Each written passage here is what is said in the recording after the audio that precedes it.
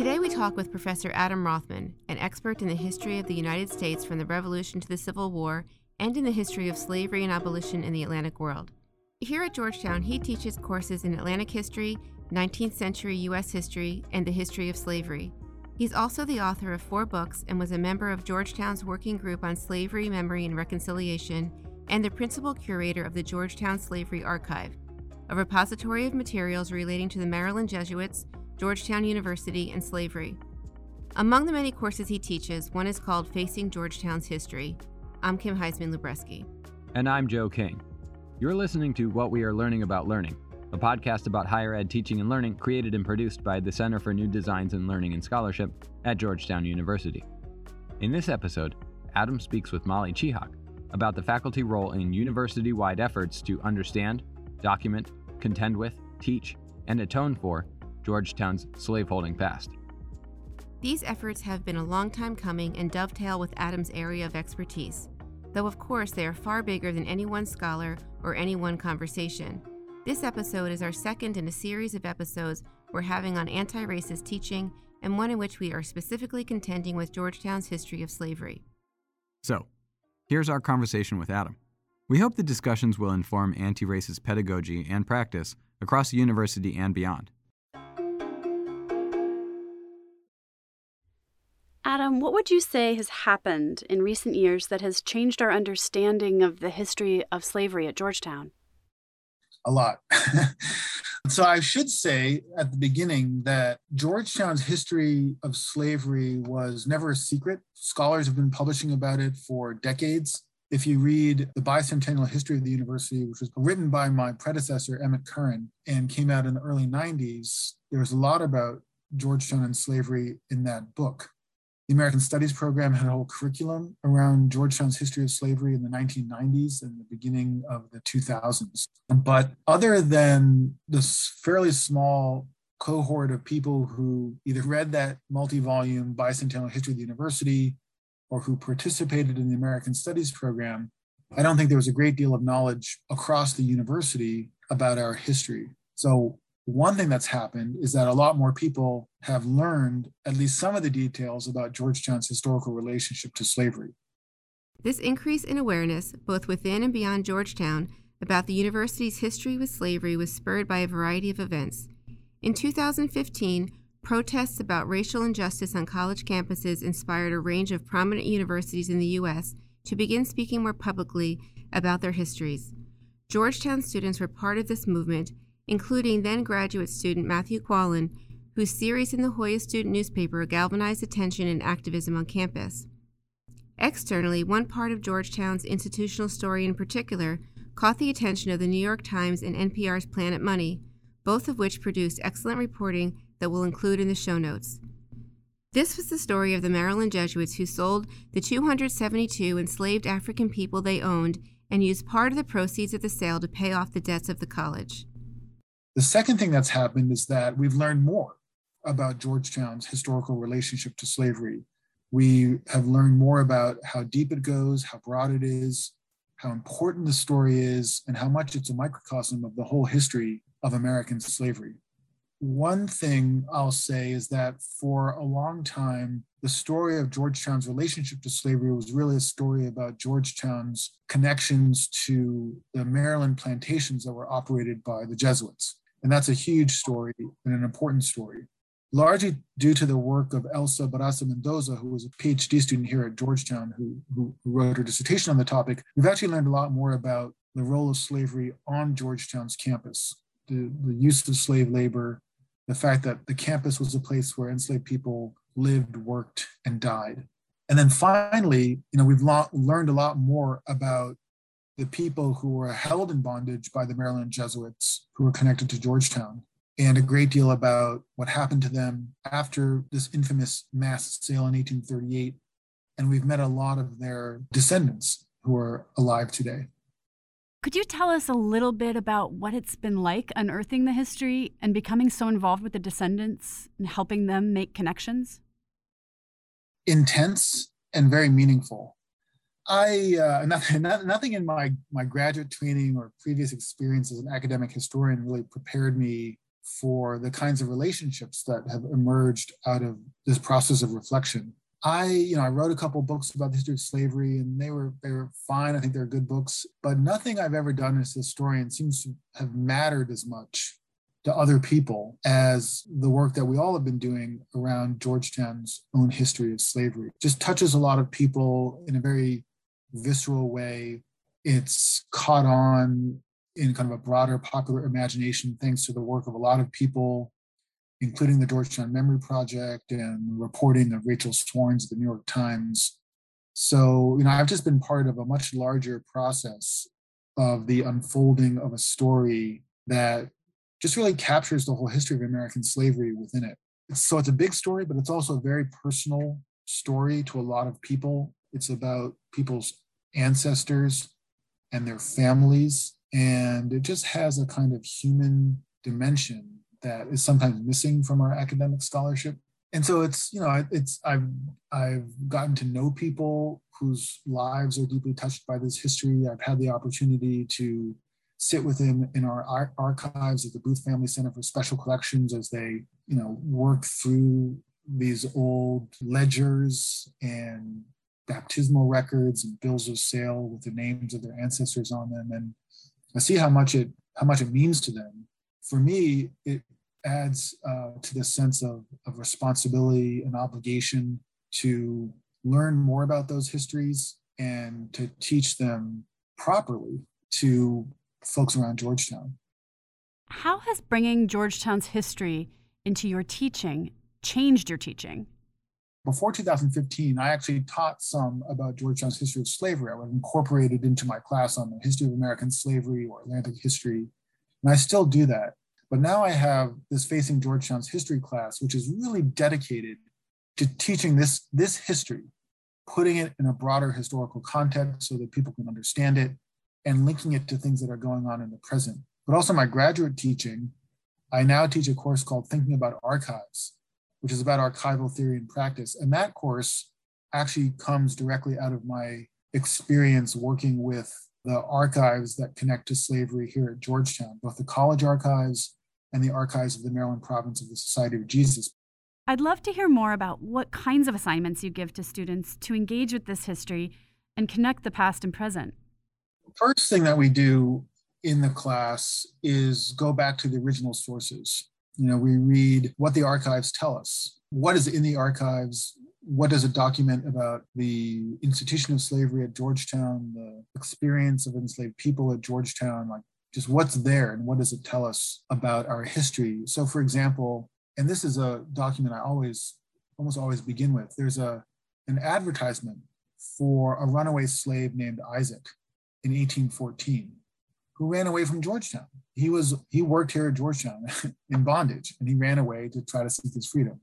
So we have that advertisement and some other information about him. And just having students look at that and to understand that slavery is not something that happened somewhere else, far away, but something that happened right here at our doorstep, I think changes students' relationship to the subject. It just makes it more urgent, more immediate, and more personal. Georgetown's history is a microcosm of the whole history of American slavery. So it opens up broader questions about slavery and American history more generally. Georgetown was not the only school, of course, that was involved with slavery one way or another. So we try to think about how the experience of Georgetown compares to others. So we read scholarship. We also connect it to questions of memory and reconciliation. Like, how is this history remembered and commemorated on campus and across America?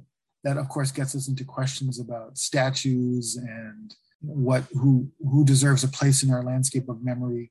We get to questions of reconciliation and reparation. Well, what does it mean? Now that we know this history, what do we do about it? So we go through lots of different ways of thinking about the relationship between the past and the present. And part of that means talking to descendants of the GU 272, talking to the people whose families were most impacted by this history and getting their perspective on what the history means to them and what they think reconciliation and reparation means. The overarching theme of our podcast is what we're learning about learning. So we'd love to hear more about what you've learned about how your students learn as you transition more into teaching the history of slavery at Georgetown. Less is sometimes more. The way historians think about history is not always appealing to the way students think about history. We can get lost in the details too often, and it can be alienating to students. For instance, writing a research paper is not the best way for students to feel a connection to the material. Some students just don't think that way. So an art project can be a much more meaningful learning experience for a student than writing a book review. Trying to find assignments that capture the student's imagination rather than imposing on them the standards of my particular discipline. So we have students do podcasts, we have students do videos, some students do art. I had a student who did a dance performance as a kind of response to the archives, music, a lot of digital projects, story maps, timelines, and things like that. And the main thing is I want students to produce knowledge, not just consume it. I want students to generate ways of thinking about history that can reach the campus community and broader public. You can see one example of this type of public student artwork by visiting our show notes. In this example, Joy Kang depicts a landmark Georgetown building with the names of the 272 enslaved Africans who were sold to keep the university solvent. What are your observations about how students have responded to engaging with the history of slavery in the classroom setting? First of all, I should say that students have been really important for driving the Slavery Memory and Reconciliation Initiative at Georgetown. It was a student journalist who wrote a series of articles in La Jolla the year before the working group was founded that kind of put this history back on the radar of the university community, especially the students. Students were part of the working group in 2015, 2016. Students protested during that year in ways that really highlighted that this history meant a lot to them. In 2019, the GU 272 referendum really, I think, captured the imagination of the students. They debated it for weeks in a very thoughtful way, the question of reparations. As Rothman notes, interest has been ongoing, and students learning about this history have themselves continued to mobilize the interests of others. The students who learn about this stuff in class then tell their roommates and friends and classmates, and they bring this knowledge into other classes. So I think it continues to build. It hasn't faded away. I taught the Facing Georgetown's history class as an American Studies seminar for 4 years, I think, to a good response among American Studies students. It meant a lot to have it in the American Studies curriculum. And those students really helped me shape the curriculum. And they kept telling me more students need to be able to take this class, more students need to be exposed to this history. So that was really the impetus to move from a seminar to a big lecture came from the students. You said earlier that Georgetown's slaveholding history is, in a way, a microcosm of American slavery. I'm wondering how else that idea helps to get at some foundational concepts of race in American history and in America now. Partly it's that understanding the history of the Maryland Jesuits and the Jesuit plantations is a way into the co-evolution of the institution of slavery and the concept of race in American history, the consolidation of justifications of slavery around concepts of race, that Black people are fit to be slaves. There's lots of ways of showing how that process came to be through the case of Georgetown. And then the idea that slavery is in some ways at the foundation of American society and its institutions. Georgetown's a great example of that. A school founded by a Catholic slaveholding elite in which slave labor, the whole idea was that slave labor would help to subsidize the education of free white boys and men. I mean, you can't get more clarity than that about the material interests and identities that slavery serves. Then there's also the complexity of the experience of enslaved people themselves, the tension between the brutality and victimization they endured and the lives that they built for themselves, the families they created, the religious beliefs that they embraced, the desire for freedom that they exhibited. So that actually is kind of an inspiring story in some respects. And talking to members of the descendant community, it becomes even more inspiring to see how they've persisted and in some cases even thrived over the years, despite the institutions of racism that they've confronted. And then the final thing I'll say is that Georgetown also gives us material to understand how racism outlasts slavery and persists through the 19th and 20th centuries. In fact, Professor Rothman reminds us that one of Georgetown's storied figures, Patrick Healy, had a unique relationship to enslavement. The ironic example is Patrick Healy, celebrated figure in Georgetown's history. Healy Hall is named after Patrick Healy. And there are informational plaques about his life in Healy Hall, but still, I think most students, and probably a lot of other people around Georgetown's campus, really have no idea who he was or why he's celebrated at Georgetown. But this is a man who was born into slavery. His mother was an enslaved woman. His father was an Irish immigrant cotton planter in Georgia. And I won't tell the whole story here, but he rises through the hierarchy of the Catholic Church and the Jesuit order to become president of Georgetown. And today he's celebrated and commemorated and remembered as the first Black president of a major American university. But he passed for white, and he became president at a time when Georgetown was white only. It would be another 80 years before any Black students were admitted to Georgetown.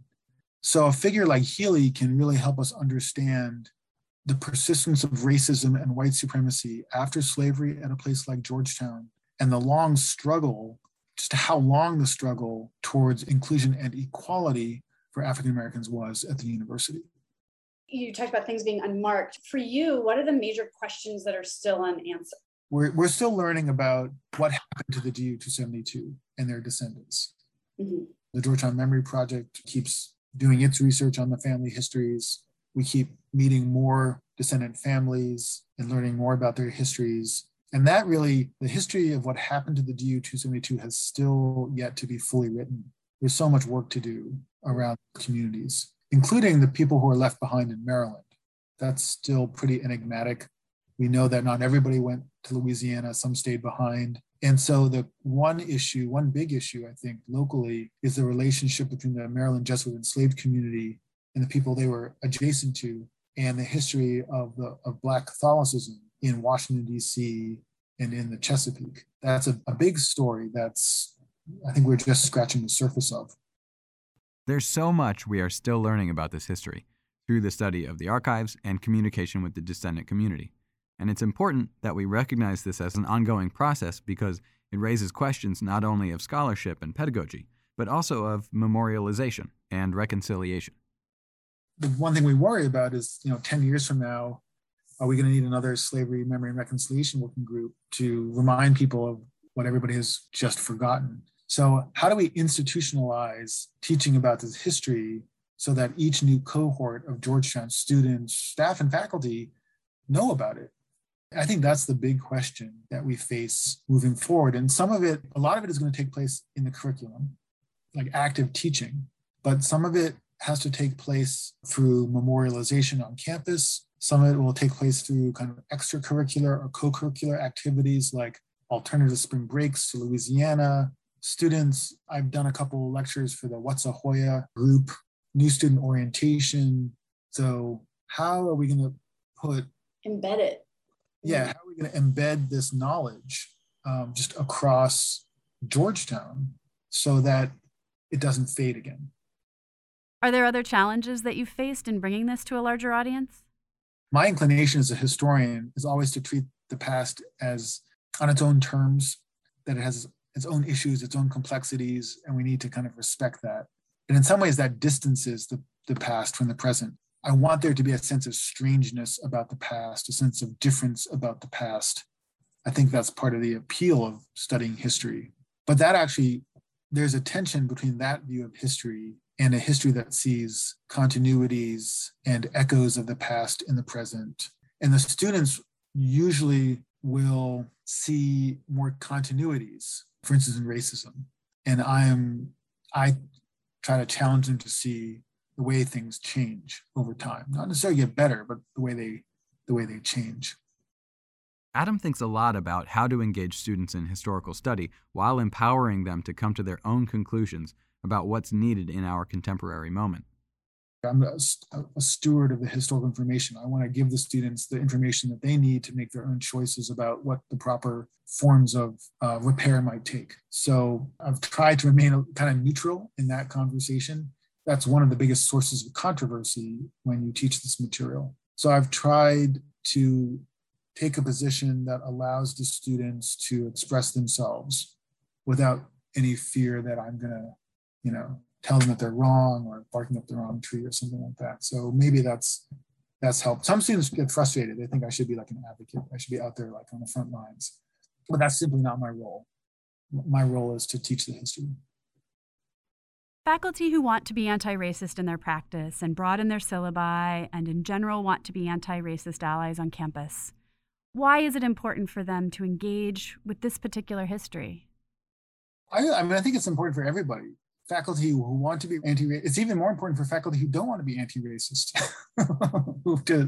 to engage with this history, because it's the history of our school and our campus. Assuming faculty are intellectual people, we should have a curiosity about institutions that we're part of. Like, what is the history of this place and how do I fit into it? And I think we should all be asking that question. In terms of anti-racist pedagogy and practice, I certainly think that our own school has a history that is really useful to think with.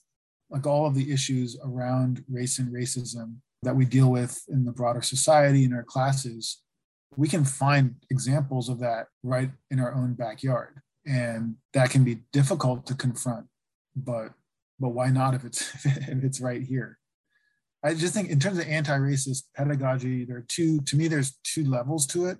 One is just paying attention to the needs of students of color in our classes, like just being attentive to their concerns.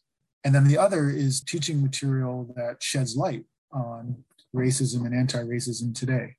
And I just think that Georgetown's own history gives us all of those things in a way that really speaks strongly to students today. So I think it should be part of our anti-racist pedagogy because we can't escape it. It kind of belongs to all of us. We hope this conversation has shed light on both Georgetown's slaveholding history, its effort to contend with that history, and how you might use the resources developed through that process in your course or classroom. As always, please consider sharing your ideas with us. We're also interested in your thoughts, questions, stories, and ideas for future episodes. You can find the directions for sending us a voice memo in our show notes or on our website. Thank you for joining us for this episode of What We Are Learning About Learning. This episode was made possible by many people at Candles, including Molly Chihak, Megan Montefiore, David Ebenbach, James Olson, Jocelyn Schultz-Lewis, Michelle Onona, Ellery Syverson, and Chelsea Zhang. Big thanks to Adam Rothman for his time and insights. Thanks also to Milo Stout for creating original music for the podcast, and Joy Kang for her original artwork. For more information about our podcast series and our guests, check out our show notes, where you'll find links to previous episodes, information about how to share your thoughts and ideas with us, our website and blog, Joy Kang's artwork, and other resources. Again, I'm Joe King. And I'm Kim Heisman-Libreski. Thanks for listening.